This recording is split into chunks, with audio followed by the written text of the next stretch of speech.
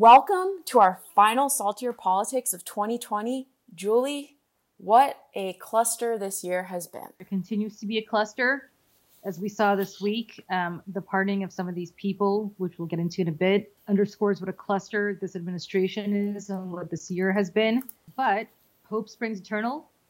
There is a new year. We're turning the page not just on the year, but on this administration and hopefully this virus. And I truly hope that this is it. I hope that this is, I hate to say as bad as it gets because it could always get worse. And I feel like I personally have kind of dodged a lot of bullets this year and have had a pretty good year, which sounds almost awful to say in the midst of so much suffering and so much horror for so many people. But I truly hope that next year is just going to be a year where we return to a sense of normalcy for all of us. I agree. I'm so grateful this year that, I have a new job and that, I'm not out of work like so many of my friends are and so many people are. I'm really optimistic for next year, and I think we're going to accomplish a lot. And I'm excited to see the new administration. Is there a particular cabinet position that you're most excited about that Biden has appointed? I think he's made fairly good appointments for a lot of them. I'm very pleased, certainly, to see a new foreign policy and a new foreign policy direction. I think Tony Blinken is a great pick for a variety of reasons, not the least of which is he's somebody that our allies, who we have treated awfully for the last 4 years, know and is comfortable with. They are comfortable with him. They know where he's coming from. He's got relationships. He's not a novice to all of this. The way that, for example, Rex Tillerson was when he came into the Trump administration, he's a known quantity to these people. And it's important because we have treated our allies in Western Europe just awfully, just brutally, and with disdain, treating them like junior partners in an enterprise that has been the Pax Americana for the last 70 years or so. I'm excited about that. I'm excited to get to a more sane foreign policy as we go along. Honestly, I can't tell you how excited I am.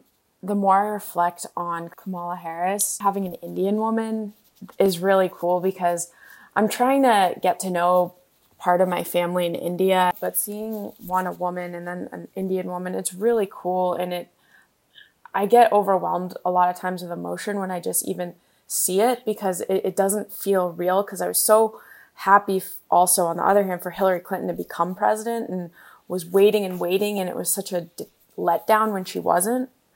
That this moment of seeing Kamala in office is going to be just huge. Yeah, and it's interesting for people that don't know. Your mother is half Indian, or she's fully Indian? Half Indian, yes. My grandfather's from New Delhi. And you've never gone there, right? I've never gone there. I know. I never think about that. That's part of your heritage, but it really is, and it says so much to have somebody of Indian descent. Everybody always talks about how Kamala Harris is African American. She certainly is, half of her, but half of her is Indian. And she was raised by, I think, primarily her Indian mother. She's got a lot of ethnic affiliation and also, I think, cultural affiliation with that part of her world. And that, by the way, the South Asian demographic, and not just South Asian, the first generation Asian demographic is a hugely rapidly growing demographic in this country, and an important and critical demographic in this country, which for some reason we don't talk enough about or pay enough attention to. I think everybody thinks of her. There's that very famous meme of her walking in her pantsuit and that little shadow of Ruby Bridges, one of the little black girls who integrated the school system, falling on the wall behind her. And it's a really powerful meme, one that kind of takes your breath away every time you see it. But in addition to Ruby Bridges, think about all the people from the Indian subcontinent who must be looking at her and saying, oh my God, this woman speaks for us. She's a first generation Indian American. Again, I'm really, really excited for that moment. I want to talk about these pardons, Julie, because you called it. I remember you called Charlie Kushner earlier on a previous podcast. What are some of your visceral reactions to some of these? So I actually know Charlie Kushner because before Charlie Kushner was the father of Jared Kushner, Charlie Kushner was a huge, and I mean huge with a capital H, huge Democratic donor, and gave a tremendous amount of money to Democratic candidates was very close to my old boss, Frank Lautenberg. If you remember Jim McGreevey, the former governor of New Jersey, was a huge donor to him. I think probably the biggest donor to him. And he was just a huge, huge, huge presence. If you were a Democratic candidate, you would go and kiss the ring, and Charlie Kushner would hopefully write you a big check. What ended up happening, which I think is interesting, is that Charlie Kushner had a falling out with his brother Murray Kushner over whatever families fall out over, and their sister Esther took Murray's side against Charlie. And so Charlie tried to get a couple of people who worked for him to find a hooker to set up Esther's husband. Wait, I did not know this. Oh, this is why Charlie Kushner was one of the reasons he went to jail. Charlie Kushner, this is an awful story. I mean, this is actually probably the worst story, one of the worst stories you'll ever hear. They had a family falling out. The sister took the side of Esther. The sister took the side of his brother Murray in this family dispute. And Charlie, trying to get back at Esther and her husband, tries to get a couple of people who work for him to get a hooker, to have the hooker prostitute to sleep with his sister's husband. Apparently the people who work for Charlie say, we don't really know how to do this and we don't really want to do this. And Charlie goes, oh, screw it. I'll take care of it myself. Big question. How does Charlie Kushner know where to find somebody like this? So Charlie finds a prostitute. The prostitute goes to a diner that in Somerset County, New Jersey. I remember the story like it was like I lived this. I mean, this is insane how this is now a national story because it was such a New Jersey story, and I was very involved in New Jersey politics at the time. And continue to be, but Charlie gets this hooker to go to the diner where his sister's husband apparently is eating breakfast or lunch or some meal. She somehow strikes up a conversation with him. And I believe, I'm not sure about this, but I believe she says her car is broken and she's like a damsel in distress and she needs a ride. He obviously doesn't know that she's a prostitute. Somehow they strike up the conversation. Not sure exactly how she was able to pull this off, but that's why she gets paid the big bucks to be a prostitute. Convinces this guy to go back to a hotel room with her where they end up having sex. The entire thing is recorded by Charlie, or not Charlie directly, but Charlie somehow has the hotel room wired or something. And Charlie not only decides that he's going to send this to his sister, but has to be talked out of sending this to his own nephews. He was originally going to send it to his nephews about their father, to try to hurt his sister, who sided with his brother in this family dispute. And it was only because the nephews, somehow he was talked out of doing this by somebody. So instead, he sends this video to his sister the night before, I believe, his nephew's engagement party or something, where he thinks that this tape is going to be played at this engagement party. That somebody was going to stick this tape into, I guess, the VCR at the time or a DVR player to be played at this family event to embarrass his brother.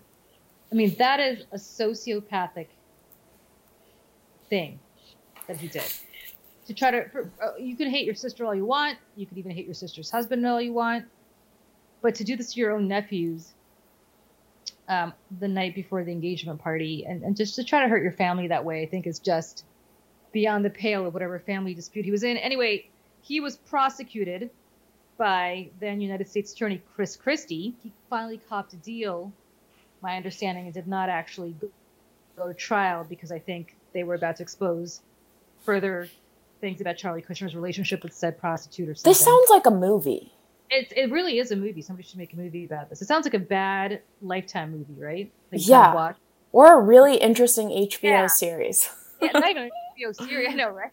And so anyway, bottom line, Charlie Kushner goes to prison. Chris Christie, who I have been critical of many times for engaging in what I thought were partisan prosecutions where he picked targets that were, people who were beneficial to him politically. But in this case, Charlie Kushner actually was a bad guy, and Chris Christie was right to prosecute him. And if you want to know why Chris Christie did not become the vice presidential nominee for Donald Trump, or why he did not become Attorney General, or why he was kind of shut out of the transition team after working on transition at the last minute, had the rug pulled out from under him. It's because Jared Kushner hates Chris Christie. Why does he hate Chris Christie? Because Chris Christie, as U.S. Attorney, prosecuted his father.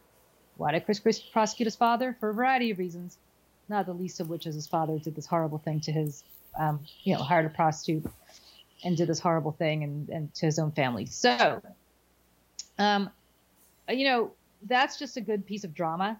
I don't really care if he pardons Charlie Kushner. Charlie Kushner served his time in prison. Charlie Kushner, whatever. I actually don't care that he pardoned Charlie Kushner. What I care about very much is that he seems to have pardoned everybody and anybody who could have exposed what I still believe was his relationship with the Russians, but who didn't do that because they kept their mouths shut, whether it was Paul Manafort or George Papadopoulos or this Dutch guy whose last name I can't pronounce, who is the son-in-law of a Russian oligarch. All of these people who were indicted by Robert Mueller, by the Justice Department, I should say. Robert Mueller can't indict anybody. All of whom kept their mouths shut and took this code of omerta silence, the way the mob does. He pardoned all of them. Right. The only ones who aren't are Gates and Michael Cohen. Yeah, well, Michael Cohen and Gates cooperated. Right. So he wouldn't pardon them. But the guys who refused to cooperate with the Justice Department, and not just the Justice Department, the Trump Justice Department. You can't even say this was some Democratic, vendetta, because this is done by his own Justice Department. The people that refuse to cooperate, those people ultimately are going off scot-free. And so anytime somebody says no collusion, the Russia hoax, yeah, we don't know that because these people would not cooperate in hopes of getting a pardon, which they just did. And my question here is, if there's nothing to worry about, if there's no cover-up, why wouldn't these people just cooperate? Right? Correct. Well, okay, so I have a couple things. One thing that has been making me salty ever since learning about these are some of the Blackwater pardons. Oh, that's awful. Because, and it reminded me when you were talking about like how good it looks for Kamala Harris to East Asians to see her, but how bad does it look to Iraqi citizens and people in the Middle East to see the people who are killing innocent children and innocent families of Blackwater, now they're pardoned? How does that make us look abroad? Because it also perpetuates the narrative of some of these groups like ISIS or Al-Qaeda, where the West doesn't care about you. The West doesn't care about young children and families. And so it's just this, I think the repercussions of this pardon with the Blackwater people is going to just be very big in long term. You want to know what's going to put our troops in harm's way? The anger that innocent Iraqis feel when a justice, let's think about think about who we are as a nation, right? We always talk about exporting democracy. We always talk about exporting the justice system. We always talk about exporting our way of life, which is that the justice system, unlike in places like Iraq or other despotic countries, at least under Saddam Hussein, holds people accountable without fear or favor, no matter who they are. Mm-hmm. And just the notion, and I've been long critical of the pardon powers that the Constitution gives the president. I think it's awful. I think it's something from a time in history when kings were able to, have this noblesse oblige pardon power, where the king could basically clear the slate for you. But that we have evolved very much since this Constitution was written in the late 18th century.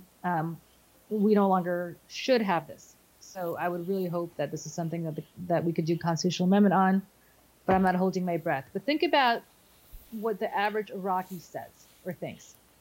How is Donald Trump, or the President of the United States, any president, any different from whatever despot that they have lived under for millennia? Any kings, any authoritarians like Saddam Hussein, anybody. When somebody could wave a magic wand and people who have been convicted of basically genocidal behavior, a massacre of killing children and women and just innocent civilians, can just have their slate wiped clean. I mean, this guy got a life sentence for a reason, and a jury of his peers found him to be guilty. And how the hell we are able to have this phenomenon where, because Erik Prince happens to be God, and by the way, Erik Prince is somebody I hope the Justice Department looks into. Well, we have a real Justice Department back in action, because Erik Prince, God knows, the meeting in the Seychelles was unclear to me with all these Russians. I mean, Erik Prince is up to crazy stuff. The head of Blackwater, who also happens to be Betsy DeVos, the Secretary of Education's brother. But to pardon these people who worked for Erik Prince, to try to somehow rehabilitate Blackwater's reputation, is just disgusting.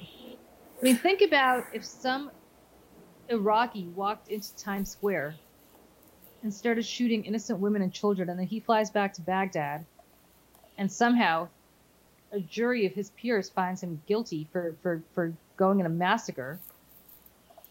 And then, the next president of Iraq comes in and just says, oh, never mind. It's okay. Don't worry about it. You're not guilty of killing all these Americans. All these innocent Americans, I should say, not in a fog of war, but in the middle of a square. Times Square, for example. Think about our reaction. I mean, by the way, we went to war over this, if you recall. We did have situations like this. Right. This would have prompted a war. And then also the whole idea of American exceptionalism in us having this rule of law and being, holier than thou, this completely takes a big old dump all over it. Well, that's the problem. This American exceptionalism that we keep talking about and trying to export, and this notion that we're a democracy, and as I keep saying, we apply justice, that the scales of justice are blind. Whenever you see pictures of Lady Justice, right, who you see when you go to the Justice Department in Washington, D.C., I don't know if you've ever been there. I haven't, luckily. I've never had a reason to. But there is a statue apparently in front of the Justice Department of Lady Justice, and with the blindfold on and the scales of justice. No, obviously not. I mean, the blindfold is not on, and the scales of justice are tipped. People are putting their fingers on the scales of justice. She's not blind. If you are related, or if you're a big MAGA donor, as Erik Prince was or is, if you are part of the crew, as Erik Prince is, then anybody who works for you gets a pardon, including people who just massacre innocent civilians. I think about the My Lai massacre, I don't know if you know much about it, in Vietnam, and what an uproar that caused. The whole notion of you have to burn the village in order to save it. And just as somebody who really studied that part of our history in graduate school pretty deeply, I can tell you the consternation that created. And this, okay, people just shrug it off. People shrug it off. And even let's look at what we talked about, right? We talked about, first we talked about Charlie Kushner, because that's kind of the sexy, oh wow, he hired a prostitute to get his sister and he's Jared Kushner's dad. But, again, Jared Kushner's dad, would I have given him a pardon? No. On the other hand, he's already served his time. These people have not served their time. Right. He's literally getting them a get out of jail free card. This is the law and order president. So it's law and order for everybody but people who support him. Exactly. And well, this kind of goes right into, because we saw people who are involved with Russia getting pardoned. And now we have this massive hack, which has been all roads lead to Russia who did this. There hasn't been evidence that says otherwise. But this massive hack that has gone on for months, that Trump, I don't think he has still acknowledged it. This is really bad. And the only people who have done real reporting on it are news outlets. Like, not much has come from the government on this. And what do you think, Julie, is behind Trump not reacting? Does he have too much at stake here? Everybody who was connected to Russia in any way, shape, or form, Mike Flynn, Paul Manafort, George Papadopoulos, this Dutch guy who he pardoned, who is, as I said, the son-in-law of one of Putin's closest oligarch buddies. All of them were pardoned for keeping their mouths shut. He has not said one word of criticism about Russia engaging in this. He's not even clever about it. Of course there's a connection to Vladimir Putin. Of course, it's either some financial interest that he's got with Putin or Putin's got something on him. People are still saying, oh, the Russia hoax, the Russia hoax. What is the Russia hoax? Doesn't this stink to high heaven? Is it just a coincidence? It's not a coincidence at all, Julie.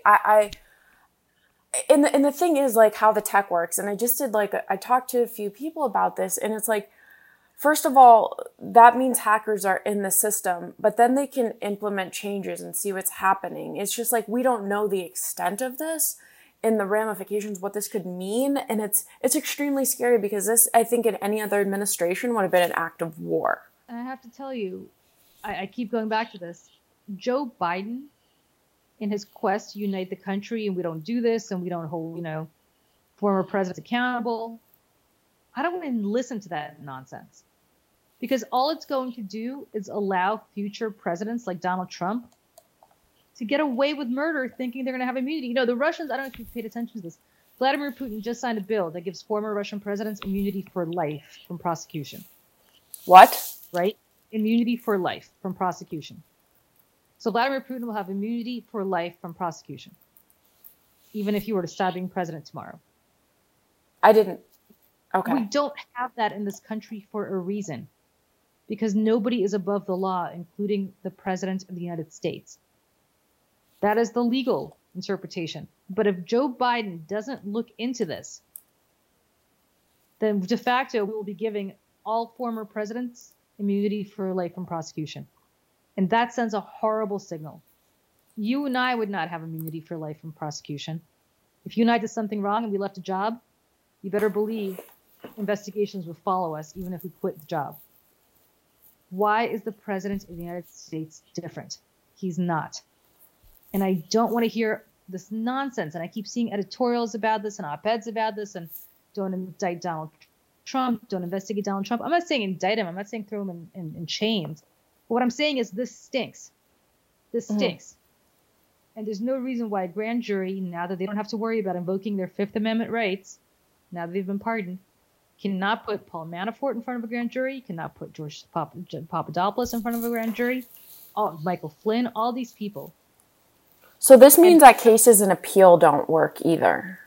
But compel them to talk. Compel them to talk. They have not yet been pardoned for things that they've done in the future, just for things they've done in the past. Compel them to talk. And if they perjure themselves, indict them. Right. Indict them. But we need to get to the bottom of this, because it is very clear to me that Robert Mueller, and shame on him for not coming out and saying this today, after all these pardons came forward. Andrew Weissman, who was his number 2, has certainly said this. But Robert Mueller, we should hear from him. They were not allowed to do their investigation, and they were not allowed to complete their investigation, because the very people who could have given them a roadmap as to any potential quote-unquote collusion, even though that's not a crime, but any connection to Russia, knew full well they were getting a pardon, and they would rather take a hit in the short term than help them deliver the truth. So, Julie, you can offer a unique perspective on this because you understand the culture better than I do. For example, how is Russia looking at us right now?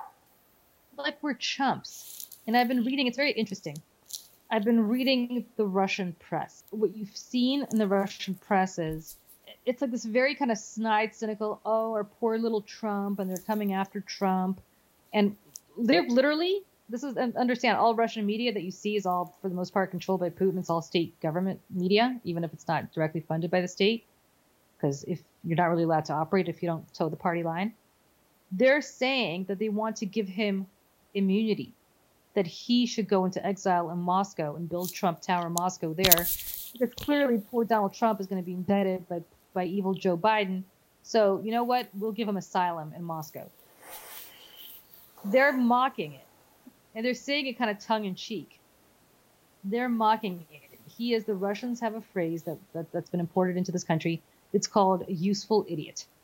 It means that you don't even know that you're being useful to their plans. You're just being you're being puppeteered, but you're an idiot, so you don't know you're being puppeteered. He's the definition of their useful idiot. And they treat him that way, and they're cynical about it. And if you understand the Russian languages, and the language, which is has a tremendous amount of nuance, in some ways much more nuance than the English language does, It's a much more colloquial language.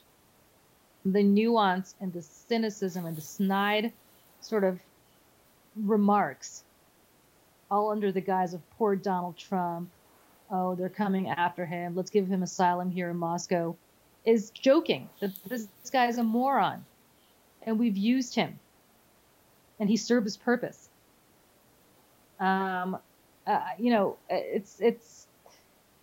It's galling and it's maddening, and it's especially maddening to me when you have MAGA people here who just don't see it. That's the thing. They see him as this very strong, like, bully who stands up, and it's like, are you kidding me? This is the exact useful idiot. The bully. This is like the bully bullying the bully, but the little person, the big bully, is bullying, doesn't even know. Of course. But people can't see that. It's literally like, hey, go punch that kid out in the yard. And go do it, Emily. Come on, I'll make it worth your while. And you go do it, and you're the big bad bully doing it. Everybody's scared of you in the yard, but you're not doing it because you even realize why you're doing. It's just absurd, and it's, again, you have to sort of appreciate Russian culture and how they look at him. And I've said this before, and I'll say it again. The grave danger to this country is what is in Donald Trump's and Jared Kushner's heads. They've had access to the presidential daily brief for all these years. And I don't know. It's brutal, and I don't know what the solution to that is. Okay. We have to talk a very little bit. This is about The Undoing. So my hot take on it was, I really enjoyed it, and I thought it was, the whole time it was Donald Sutherland. I always can predict what's going to happen, and I was annoyed that it was, I think people were annoyed because who the killer was so obvious. So I think that was the whole point, right? It was like a double reverse Jedi mind trick. Okay. Like they knew, yes, because you're trying to figure out who it is, and the whole time it's Hugh Grant.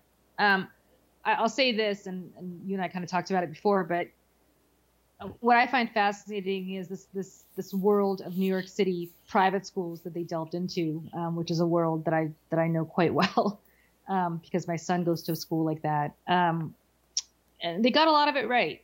I think they got a lot of it wrong to some extent, in the sense that I think the friendships that you develop among the moms in these schools are deeper than these very cynical, shallow kind of, how much money do you make, and how much, what does your husband do? On the other hand, as I keep joking, my husband never killed anybody. So those friendships have never been tested.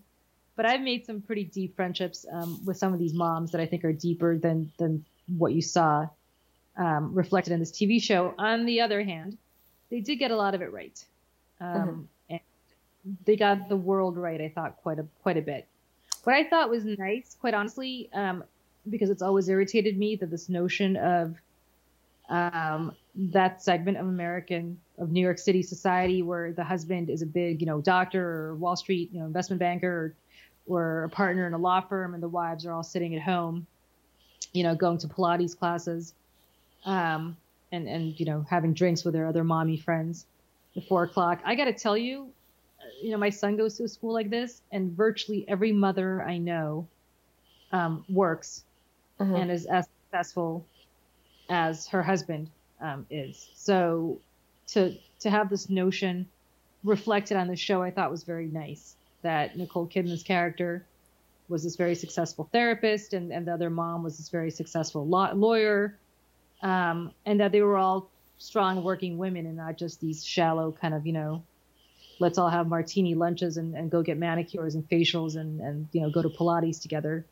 which is a lot of the stereotypes that you see reflected about that segment of society. So that I thought was interesting. Having said all that, Hugh Grant, I thought was amazing. He did a great job. And sometimes I wonder whether he's playing himself to some extent.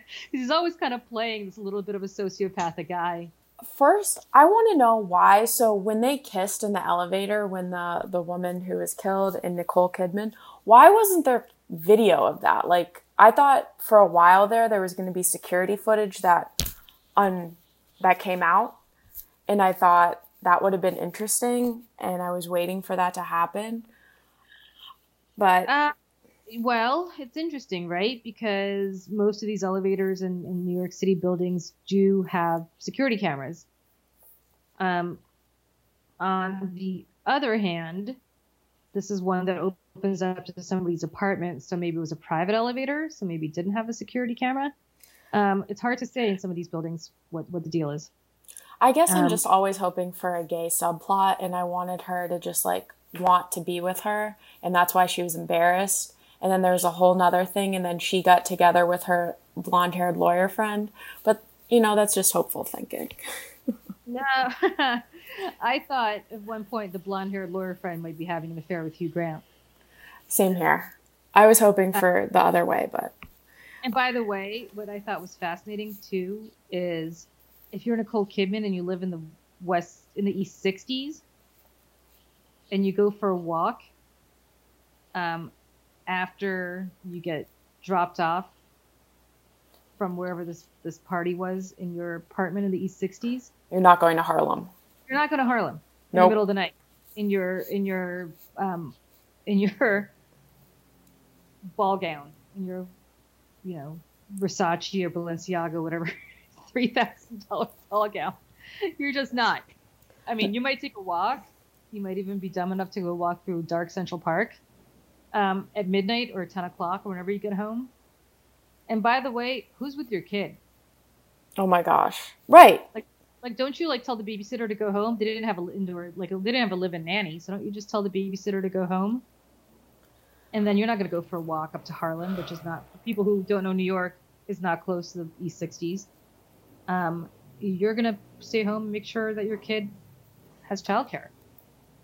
That was an unbelievable thing there that I couldn't reconcile in my head because it just wouldn't happen unless she was actually insane. And then I also thought the whole legal process, the look at that with Hallie Fitzgerald, the lawyer, I thought that was really fascinating about this. How she said her job was to muck it up so bad to get him off. Well, I watched this with a lawyer who is a criminal defense lawyer. He said actually that was kind of fairly true to life, that process, that part of it. He said was fairly accurate. I, of course, am an expert in this matter, having watched 25 seasons of Law and Order back to back to back throughout my life. So, of course, I know the legal process quite well, having watched Waterstone prosecute many of these kinds of criminals. So, Emily, if you have any questions for me, I'm more than happy to answer them based on that alone. But yeah, no, but he seemed to say that he did say this was a fairly accurate representation. I thought it was, again, I thought it was an accurate representation of that segment of New York society. I had several theories. First is I thought Donald Sutherland killed her. Then I thought Hugh Grant and Nicole Kidman teamed up to kill her together because she found out he was having an affair and he was stalking the family. That was a Fatal Attraction kind of situation where, the wife decides she's going to kill this woman to protect her family. Then I went back to thinking Donald. Then I thought the kid might have done it. I was annoyed by the kid the whole time, so. Oh, really? I was. He annoyed me. I saw that kid, and I was like, that kid is exactly what every kid I know who goes to New York City private schools is like. This well-behaved kid. That's probably why I was annoyed. You hung out with my kid enough to know. I looked at that kid and I saw my kid. Apparently you got annoyed having hung out with my kid. But my kid is not that well behaved. My kid, as you know, reserves his good behavior for when he has to do it in school, but not necessarily for when he's at home. Anyway, I thought it was great, and did you watch The Flight Attendant? Yes, I did. Is it worth it? Yes. Okay. Yes. Okay. You have to text me your hot takes after each episode. Okay, I will. Yeah, everybody tells me I have to watch it. What are you excited about for 2021?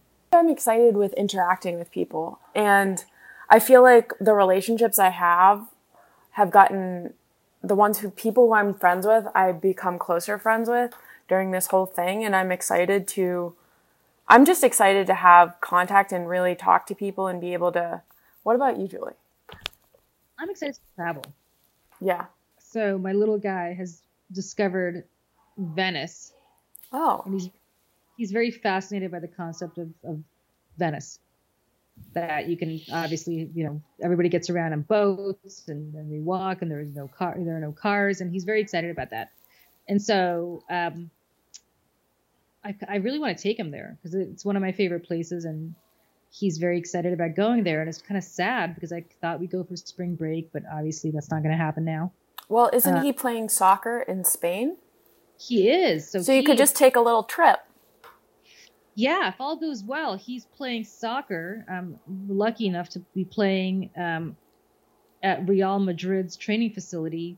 It's run by Real Madrid in Madrid, which I've never been to. I've been to Barcelona, but I've never been to Madrid. You've been to Madrid, right? Yes, I have, and it is really fun. That's what everybody says. So I'm excited to take him there. I don't know about taking a side trip to Venice, but I'm excited to go see my family in France. I have a lot of families, in Paris, which sounds a lot more glamorous than it is, but I'm excited to go see them. But I say that kind of understanding that some of the people listening to this are just trying to get by right now. It's an awful time. It's an awful time for people. I mean, look, as we're recording this on Christmas Eve, December 24th, unemployment runs out for a lot of people on December 26th if this new stimulus package is not signed and if Trump doesn't sign it. And if he doesn't sign it, even the $600, which I think is a paltry amount, I actually agree with him that it should be more. It should be $2,000. He's right about that. But if they don't come to an agreement, everybody's getting zero on December 26th. And there are a lot of people who are going to be, I don't know how they're going to get by. They're going to be homeless. I agree. It's very sad because, right, the unemployment, so many people are just hanging on by that thread. And if that thread goes, like... So the one thing I would say to anybody listening is, I think we've talked about this before, I'm very big, people call it tithing if they're religious, or they call it, whatever they want to call it. But I'm a big believer in giving away a lot, if you can, a lot of what you have. And, everybody always thinks they don't make enough to give something to charity. But the reality is most of us can give something. It doesn't have to be $1 million. It could be $10. So find whatever charity you can, nonprofit, and give it to them. Because there are a lot of people in pain right now and they can't rely on government. Food banks are overextended. Banks are overextended. Do what you can. Do what you can. Every Thanksgiving, we didn't do this year for obvious reasons because of COVID, but my little guy and I go and volunteer to give food, obviously, to serve people who are homeless. And if you don't have the time to do that or the luxury of giving money, figure out a way to do something, because it's just an awful time for so many people. And it's going to get worse to some extent before it gets better. COVID is spreading. Before this vaccine kicks in, people are dying. I mean, over 300,000 people are dead, which is mind-numbing to me. More than every war since World War II, American lives lost combined in the last 9 months, 10 months. It's just incredible to me that it's happening. It's, we don't think about this enough because it doesn't hurt. It doesn't affect us directly, a lot of us, but there are people who are going to lose their homes, who are going to lose their jobs, who are going to lose their lives before this is all over. And if there's a way we can help, then we should.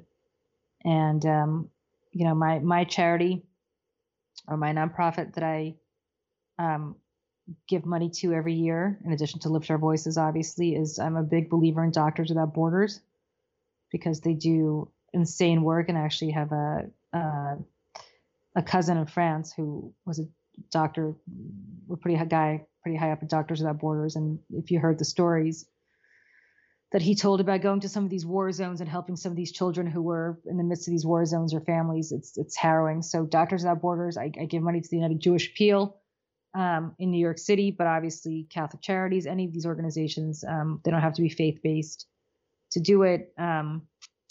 Those are my two, in addition to Lift Our Voices. But whatever it is, I really hope people do it and take it seriously. And if they can't give your time. And if you can't give your time and you can't give money, just figure out a way to pay it forward, because we always see stories about people who show up in food banks who used to donate to food banks and now are clients of the food banks because they have had such a bad turn in life.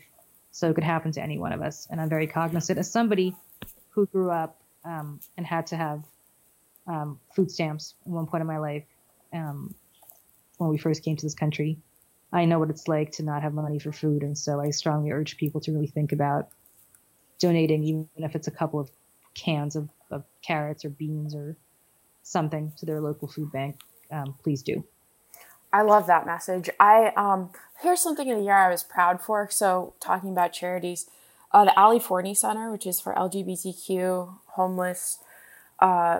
homelessness in New York, I give to them. And then also when I was at Fox, I was the chair of Fox Pride, and I did several events with Fox Pride and was able to give over $3,000 to the Ali Forney Center this year, which felt really good to try to get Pride up at Fox. So that felt like quite an accomplishment. So I'm very happy about that. What is something this past year, Julie, you're proud of? What am I proud? I can't do anything to compete with you. I'm proud of Lift Our Voices. I'm proud of. Oh, come on. The fact that we've persevered through this pandemic. It is, it's a big passion of mine to advance this. I truly think that if we're successful in getting rid of non-disclosure agreements and mandatory arbitration clauses in contracts, employment contracts, or in settlement agreements, or in severance package agreements, or in legal settlements, that we will change the American workplace and make it more equitable for women, for members of the LGBTQ community, for people of color, for really all underrepresented communities. And so we've really worked at it. It's it is another full-time job for me and for Gretchen Carlson, who's my partner in this. But it's something we're so passionate about. We're going to get it done. And even in the darkest days of the pandemic, when we were wondering how we're going to do this, because obviously the world had kind of stopped and people's focus was on something other than this, we persevered, and we will continue to persevere. And I have really high hopes for 2021. I'm also excited to see you and Gretchen rock it with Lift Our Voices, because I think the momentum too you guys are getting from candidates this year in supporting no NDAs was huge. Well, that's what I think is fascinating. When we first did this, we launched this a year ago, December 11th, 2019, out in LA at the Hollywood Reporter Breakfast, Women Entertainment Breakfast, or Women in Power. I forgot what it's called, Entertainment Breakfast. But, we launched it, and then we immediately went into overdrive trying to get the presidential candidates on both sides of the aisle to support our mission. And we reached out to everybody. We reached out to President Trump. We reached out to Vice President Biden at the time, President-elect Biden now. We reached out to everybody. The first one who got on board with us was Joe Walsh. Republican. And somebody who I disagree with profoundly on almost every issue, but he was the very first one to get on board with us. The first Democrat to get on board with us was Joe Biden. And that's great. And we have a wonderful statement from Joe Biden saying, he agrees with us and he supports our mission. And we're going to hold him to that now that he's president-elect. And hopefully, interestingly, the Democratic platform this year, which was a surprise to us, actually had the exclusion of mandatory arbitration contracts as a part of the platform, that they did not believe in mandatory arbitration clauses, which is great. So, let's see them now put their money where their mouth is, and we'll hold them accountable. And it doesn't matter which party I belong to. if they do the right thing, anybody does the right thing, I will applaud them for it. And if they don't, they won't. It's interesting. Gretchen has this great line where she says, nobody ever asks you your political affiliation before they decide to harass you or not harass you. And she's right. And Lindsey Graham, who God knows I really have a hard time with on a lot of different ways, but he's the sponsor of her legislation to get rid of mandatory arbitration mandatory arbitration contracts in the Senate. So I applaud Lindsey Graham for that. I think that's a first for this year, because he's usually a reason why we're salty. No, so, I mean, that's awesome. No question about it. A lot of these people who I don't agree with politically support it. I'm happy this Christmas Eve that my family and friends are healthy, and that's all that matters. Yeah, I'm with you, and I hope everybody else's family is healthy and happy, and that 2021 is going to be a much better year for everybody. And to those people who are hurting because they have lost loved ones to COVID, or they are concerned about their unemployment benefits drying up, or they're worried about getting evicted in the next several months, or they're worried about keeping their jobs and how they're going to pay for their kids' basic needs. I wish that Emily, and I know you joined me in this, had something in my power personally to help you, but we are, at the very least, I know we're thinking about all of you, and truly hoping that things take a turn for the better in 2021 for so many people who are in a lot of pain this year. Very true. And also, on a positive note, 2021 for Saltier Politics, I think we have some really good interviews coming up. And yeah, we have. So I'm excited for Saltier Politics as well. I am as well. All right. Happy New Year. Happy New Year. And I'll talk to you later, Julie. Bye. Bye.